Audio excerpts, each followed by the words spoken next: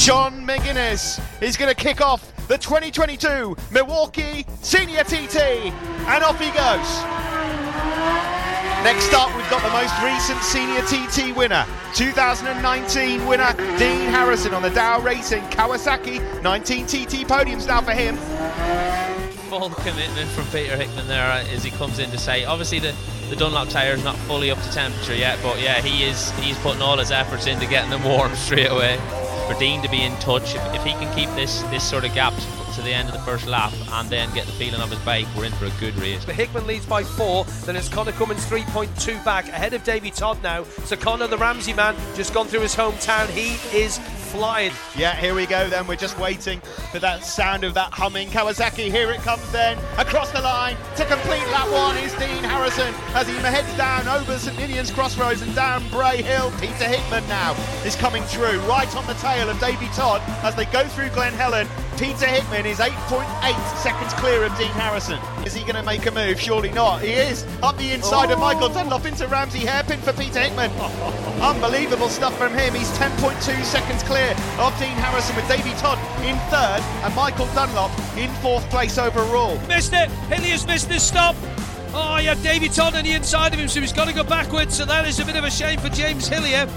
That's a massive problem around here. He's got still 4 more laps to do with that there, so if it is cracked properly and does disintegrate, that's going to be a long race for Dean. The gap has just come down slightly, hole in the screen or not. Dean Harrison has cut that gap.